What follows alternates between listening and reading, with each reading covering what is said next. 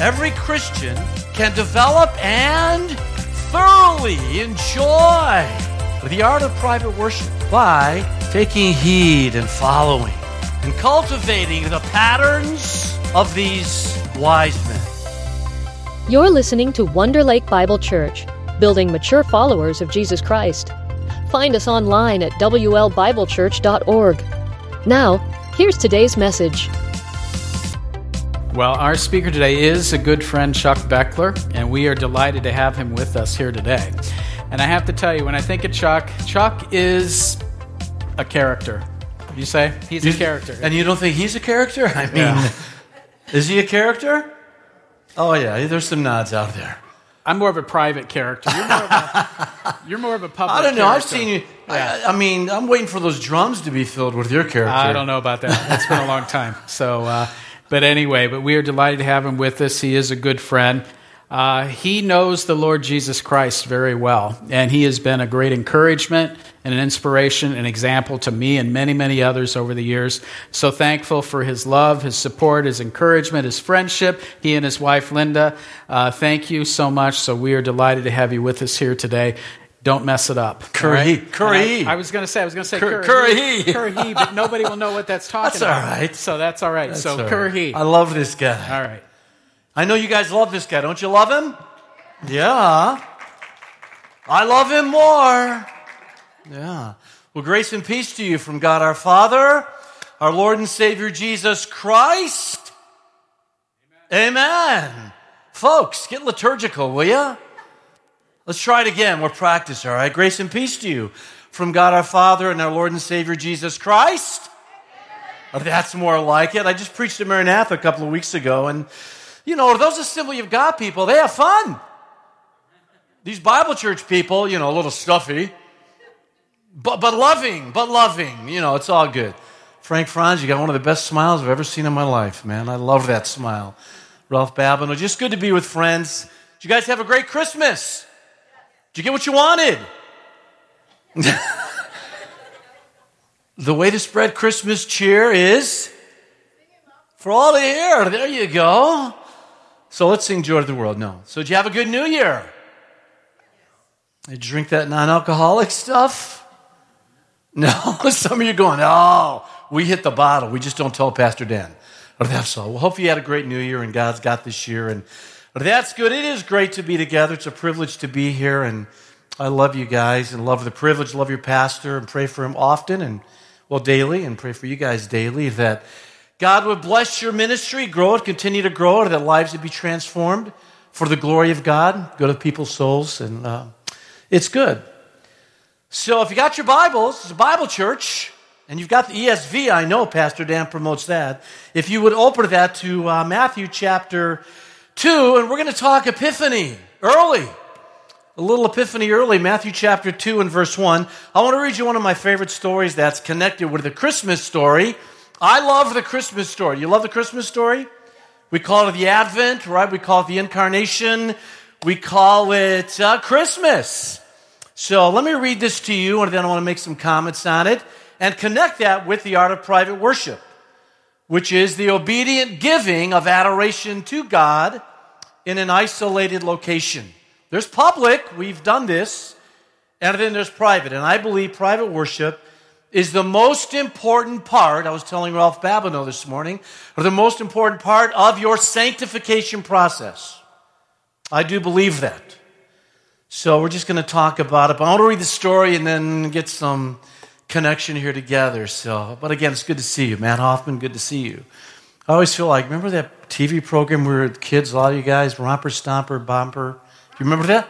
Romper Room? And you look through the glass, that's how I feel when I come to Wonder Lake. There's Linda, and there's Ralph, and it's just good. So here we go. This is the word of the Lord. Our home church is Crystal Lake Free Church. If we were there, you'd be standing. They stand for the word of the Lord being read, but, well, no, it's fine. I mean, it's just in your hearts. You give your attention to the word of the Lord, that's fine.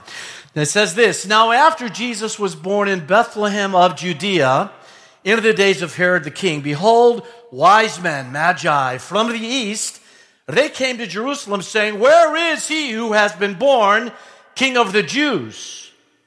For we saw his star when it rose, and have come to proskuneo, worship him.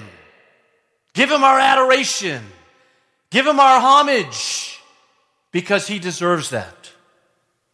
When Herod the king heard this, he was troubled, and all Jerusalem with him, and assembling all the chief priests and scribes of the people, he inquired of them where the Christ was to be born. They told him, in Bethlehem of Judea, for so it was written by the prophets, and you, O Bethlehem, in the land of Judah, are by no means least among the rulers of Judah, for from you shall come a ruler who will shepherd my people, Israel. Then Herod summoned the wise men secretly, and ascertained from them what time the star had appeared. And he said to them, he sent them to Bethlehem, saying, Go and search diligently for the child, and when you have found him, bring word to me, that I too may come and proskuneo, worship him. He's a liar. He's a killer. He's a madman.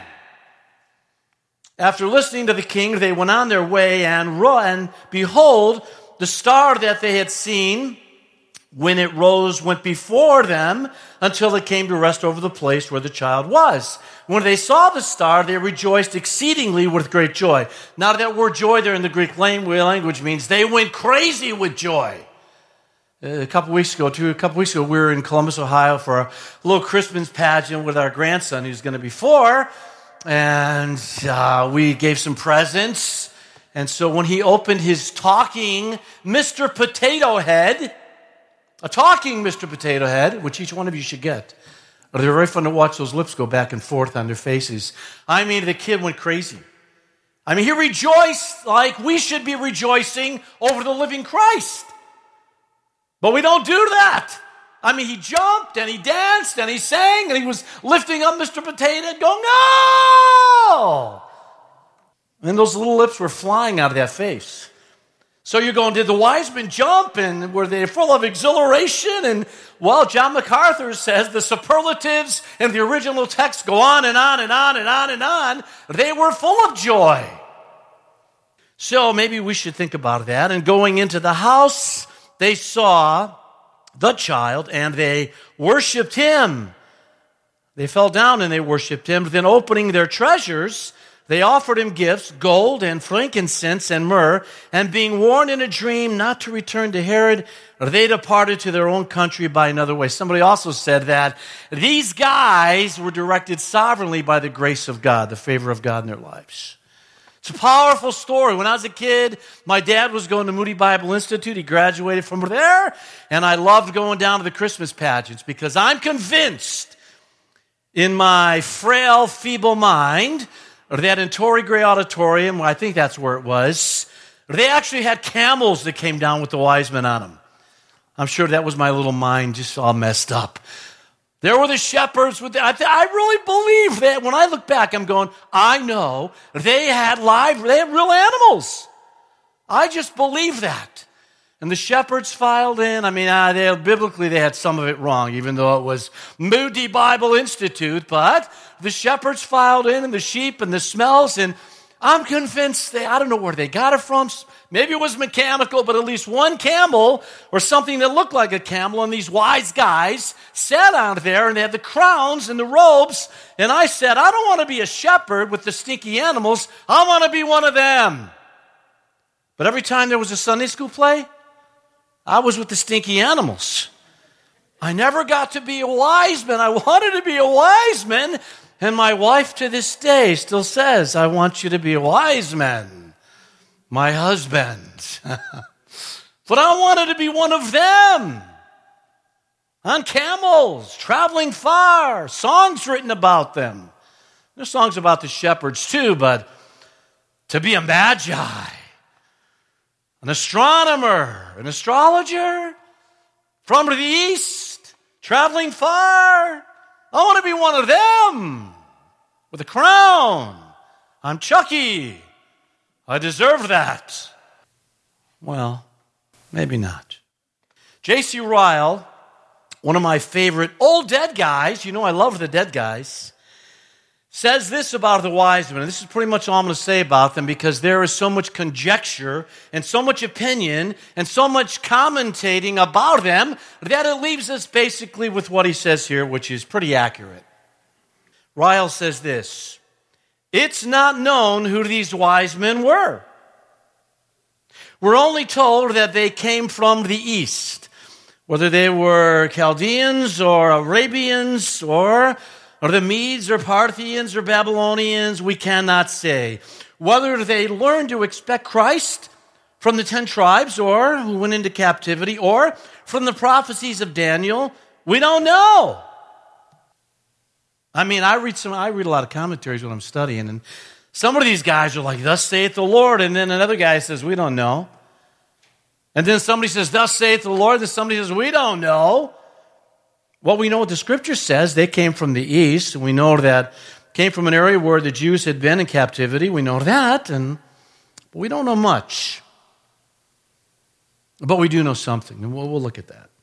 It matters little who they were, Ryle says. The point which concerns us most is the rich instruction which their history conveys to us. John MacArthur says about these guys, and he goes on and on forever in his commentary, then he comes back around, and he says this: in the mystery of God's wonderful grace, he led them to his Son and allowed them to see him face to face, and they worshiped him. We know that. They came and they proskuneo, or some people who think they're the Greek scholars would say proskuneo. Some, yeah, I was looking at all of that. Proskuneo, and then some say proskuneo. So you just kind of go, my goodness. But we know this: they fell down. They were expressive. They fell down. And they worshiped him. So, I think this. So we can learn from them. This proskuneo, proskuneo, all the different pronunciations. Some say we can learn so much from them in the area of worship. We get really wrapped up in the star, which is a mystery. Some say it was a supernova.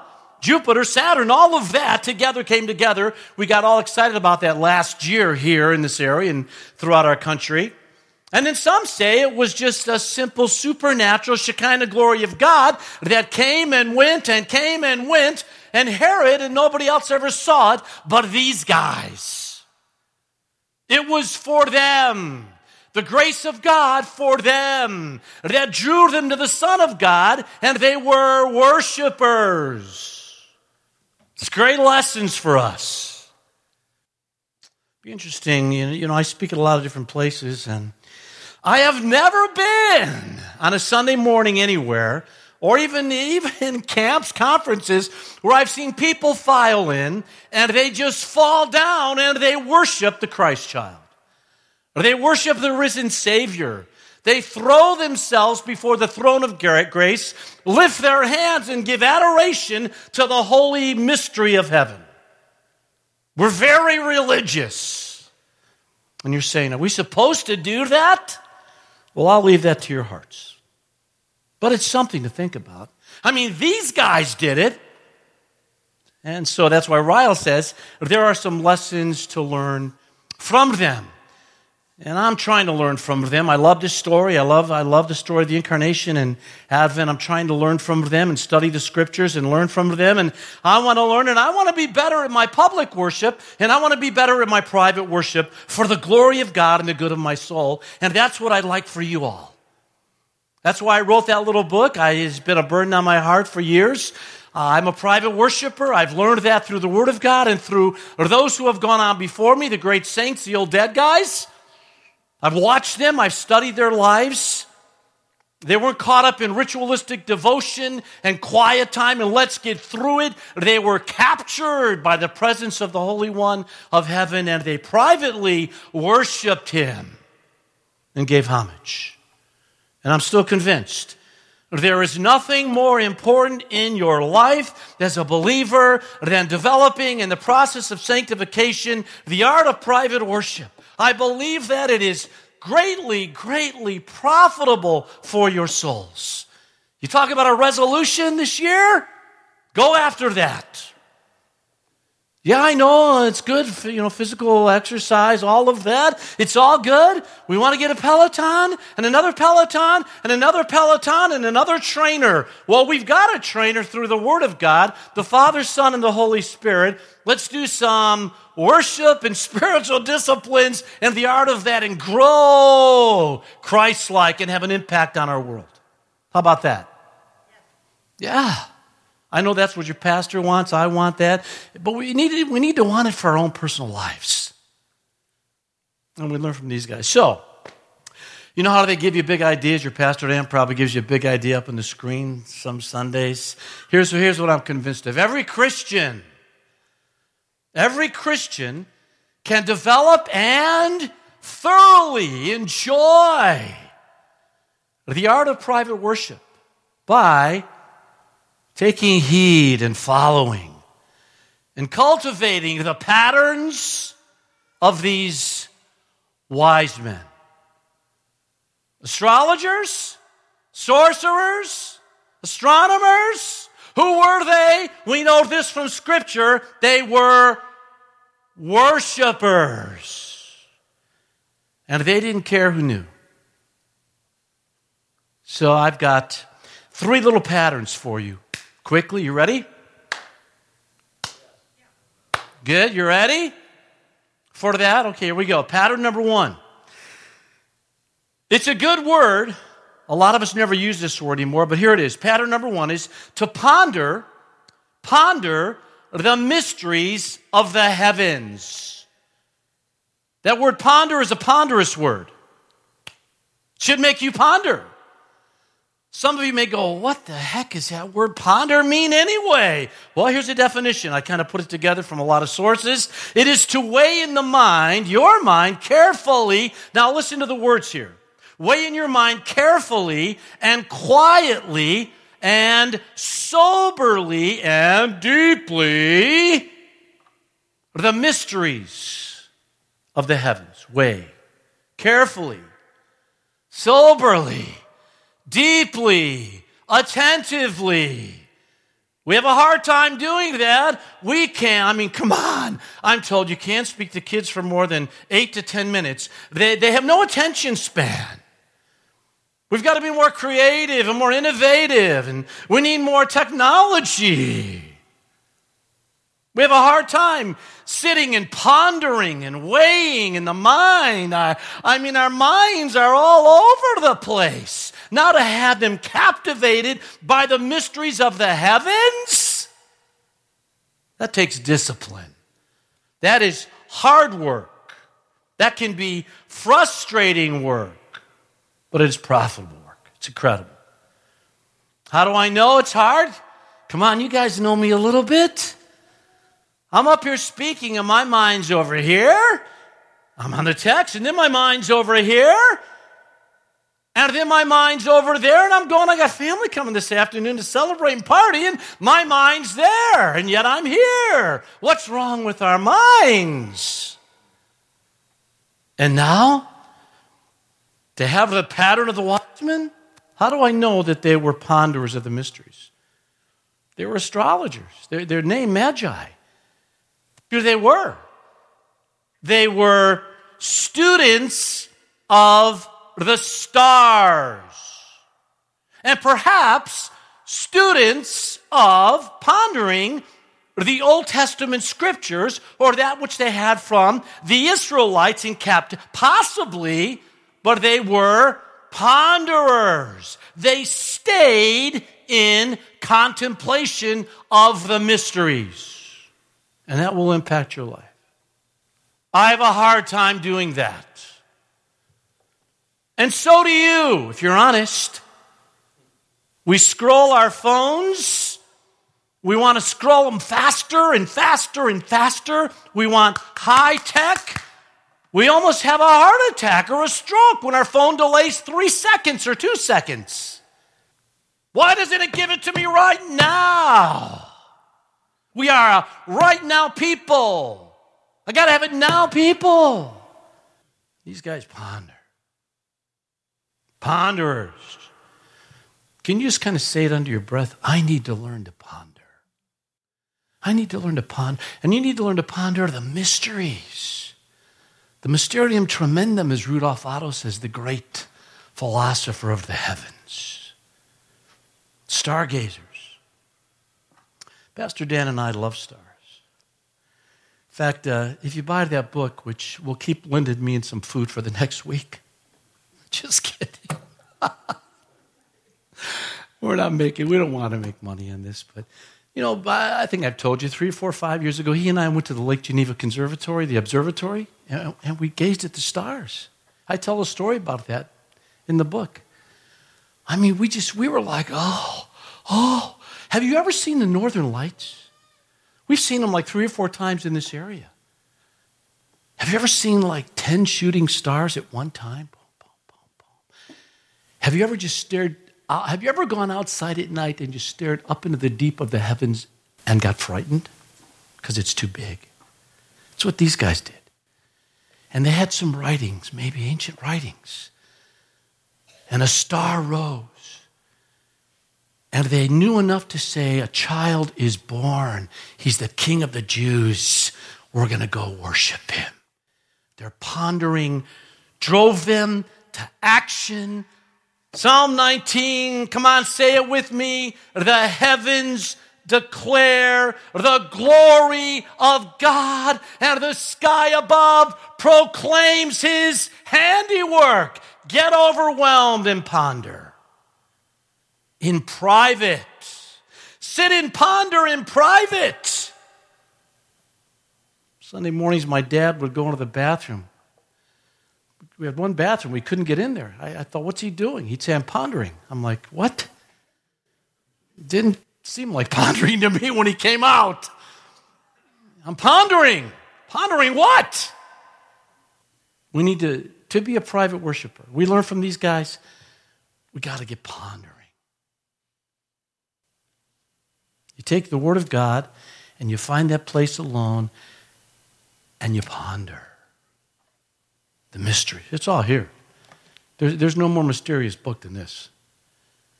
This book will freak you out, scare you out, make you feel full of love and overwhelm you. And within creation and the heavens, have you ever just stared at an oak tree and pondered the mysteries of an oak tree? It has a drip. Have you ever thought about all those little branches that are screaming up to the heavens? All creation groans and waits for redemption to give adoration and homage into their renewed state, like Pastor Dan spoke about this morning. Pattern number 2. Here we go, quickly. Pattern 2, like them, we need to pursue. Pursue the mysteries of the heavens. Pursue them. Go after them. Gotta have it. The word pursue means to follow, to try and catch or capture something or someone, and usually that word involves a long distance. The wise men, how many miles? Maybe 400 or 500, maybe, just to worship. Do you have to go that far this morning? No. Do we have to go that far in private worship? No. But they pursued the mysteries of the heavens, It's like, okay, we're going to follow the heavens and try to catch the mystery of the heavens and capture the heavens. And they were like, this child is born. We want to get in his presence and worship him. And it took a long time. And it took a lot of time. Pondering takes time. Pursuing something of value like the Son of God takes time to worship him. Time and time and time and time. Hold on to that word. When I was a kid, I believed in Santa Claus. I know him. Did you watch the movie Elf? Anybody? I know him. Ooh, Santa's coming. I know him. Oh, Santa. I lived in Chicago on Drake Avenue, Logan Square, and there was a little department store called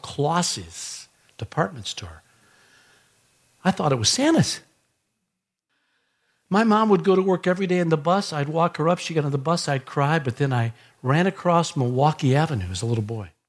Milwaukee Avenue, Chicago. They try to kill you there. But I ran across for one reason. Santa was in the basement by the barber shop starting December 1st. I pursued him. I think I pursued him so much, he finally said one day, "Hey, kid, could you stop this?" I knew he had candy canes. I knew he had bad breath. I knew he had a funny beard. I knew I could sit on his lap and he'd give me that candy cane and he would listen to me. I pursued him. I wanted him. I risked my life across Milwaukee Avenue every day. Every day, every day I pursued, risking my life. I got nothing from him. And you're going, well, you got some fun. You got candy canes to rot your teeth. Right? The 3 food groups, sugar, sugar, and sugar. You pursue Christ, what do you get? You sit and worship him, what do you get? What do you get when you pursue the mysteries of the heavens? You get overwhelmed. Listen to this, what he says. Ryle says this too. What trouble it must have been. What trouble it must have cost them and have been. Listen to that word. Listen to some of the words. Listen to the words. Cost them to travel from their homes to the house where Jesus was. I mean, we don't know for sure. A lot of guys, most of them say 400 to 500 miles.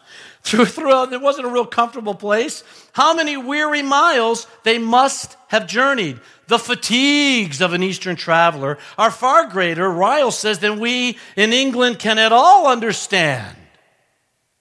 The time that such a journey would occupy must necessarily have been very great. The dangers to be encountered were neither few nor small, but none of these things moved them. They pursued the Christ child to worship him. Everything stops us. Everything.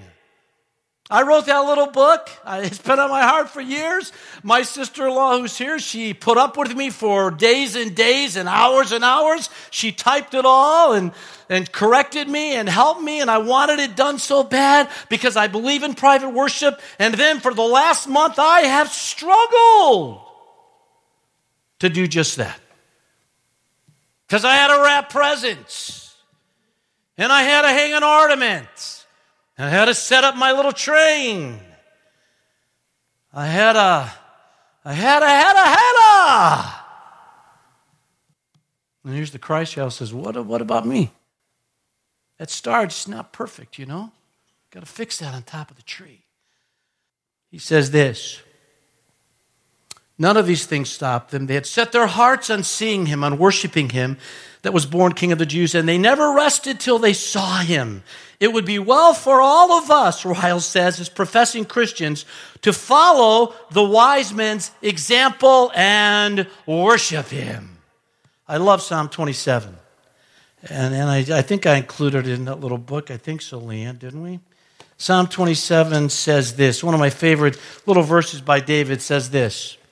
One thing I have asked of the Lord, that I will seek after. One thing, David says. One thing, just one, that I may seek after. That I may dwell in the house of the Lord all the days of my life. Psalm 27:4. To, gaze upon the beauty of the Lord and to inquire in his temple. I want to worship him. One thing, that's all I want. I just want to worship my God in public and in private. David says, I wake up at night and I worship him. I fill my bed with sweat and tears and I worship him. He laid on the hills of Bethlehem and he worshiped him as a little shepherd boy. I told Dan how I would love to go to Israel with him and he and I could camp out on the little hillsides, around Bethlehem and just lay there under the stars and go, oh man, come on, angels, show up. And sing the Hallelujah chorus. And do your angelic warrior happy dance. But we don't need that. We just need Christ. And Christ alone, although, Dan, it would be fun. We could try to raise money to do that, couldn't we? Sure. Number 3. It says this, that when they got there, they fell down. It's kind of a funny thing, like I said earlier. We have a hard time being expressive in our worship, and I know everybody's different. I'm not saying you got to do this, you got to do that, but if you look through Scripture, they lifted their hands, they fell down, they sang praises, they laid in quiet, they prostrated themselves on the floor. I mean, don't you think we've become a little religious? What do you think? I mean, I'm not going to tell you, but here's the cool thing about private worship. You can ponder in private, you can pursue him in private, and you can present treasures to the mystery of the heavens, to the Christ. You can present treasures. You know, you can lay in the floor in private. You can lay in the woods in private. You can do a happy dance in private. You can lift your hand. You can scream. When you're in private with God, Father, Son, and Spirit, he loves you. He doesn't give a rip. We sit in chairs. I go to places where there's pews, and we're like, well, if I lift my hands, if I fell on the floor, if I knelt, what are they going to think of me? I thank God. I thank my Father. He doesn't care. He loves me. He says, Chuck, fall on the floor. Climb on my lap. Climb a tree. Don't fall out. Go out. I love going out to McCullum Lake when it's frozen. I love walking out on the lake. Linda goes, just don't do that, please. I love walking out there. When it's really a cold, crisp night and the stars are out there. I love walking out there just going, oh man, and no one cares. Somebody may call the cops and say, there's a drunken fool on the lake going crazy out there, but I don't care. If the cops come to get me, I'll say, hey, join in, let's worship the God who created us. See, in private, you can develop your own art and you can fall down and you can present those treasures. Listen to this. Their giving, those treasures, was not so much an addition to their worship as an element of it. The gifts were an expression of worship given out of the overflow of adoration and grateful hearts, adoring and grateful hearts. They gave gifts. It was gold, the most precious of all metals, a symbol of royalty and nobility. Listen to the word, costly, very costly. They gave frankincense, a beautiful smelling incense used in royal processions, costly, very costly. See the two words that are starting to scream out? Time and cost. Worship takes time and it's costly. David said, I won't take that land. I'll pay for that because my worship has got to cost something. Well, I give my offering. That's not the deal.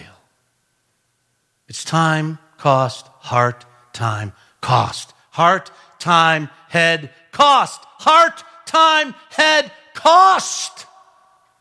You will never be sorry. Myrrh, a perfume given to represent a mortal, a human, suggesting the humanity of Christ. Not as costly, but costly. Somebody said time is money, right? Workaholics. All kinds of aholics, really.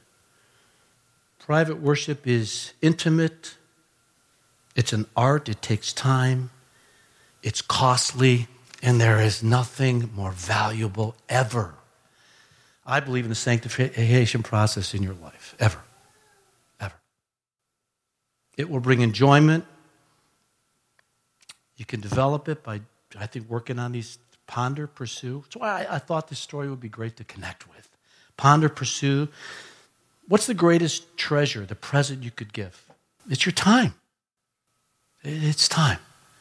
You know, some of the old dead guys would go out and they get lost in the woods. They would stay gone and worship in private forever. People say, well, I can't do that. I have responsibilities. If you ponder enough, you can figure out ways to get lost once in a while.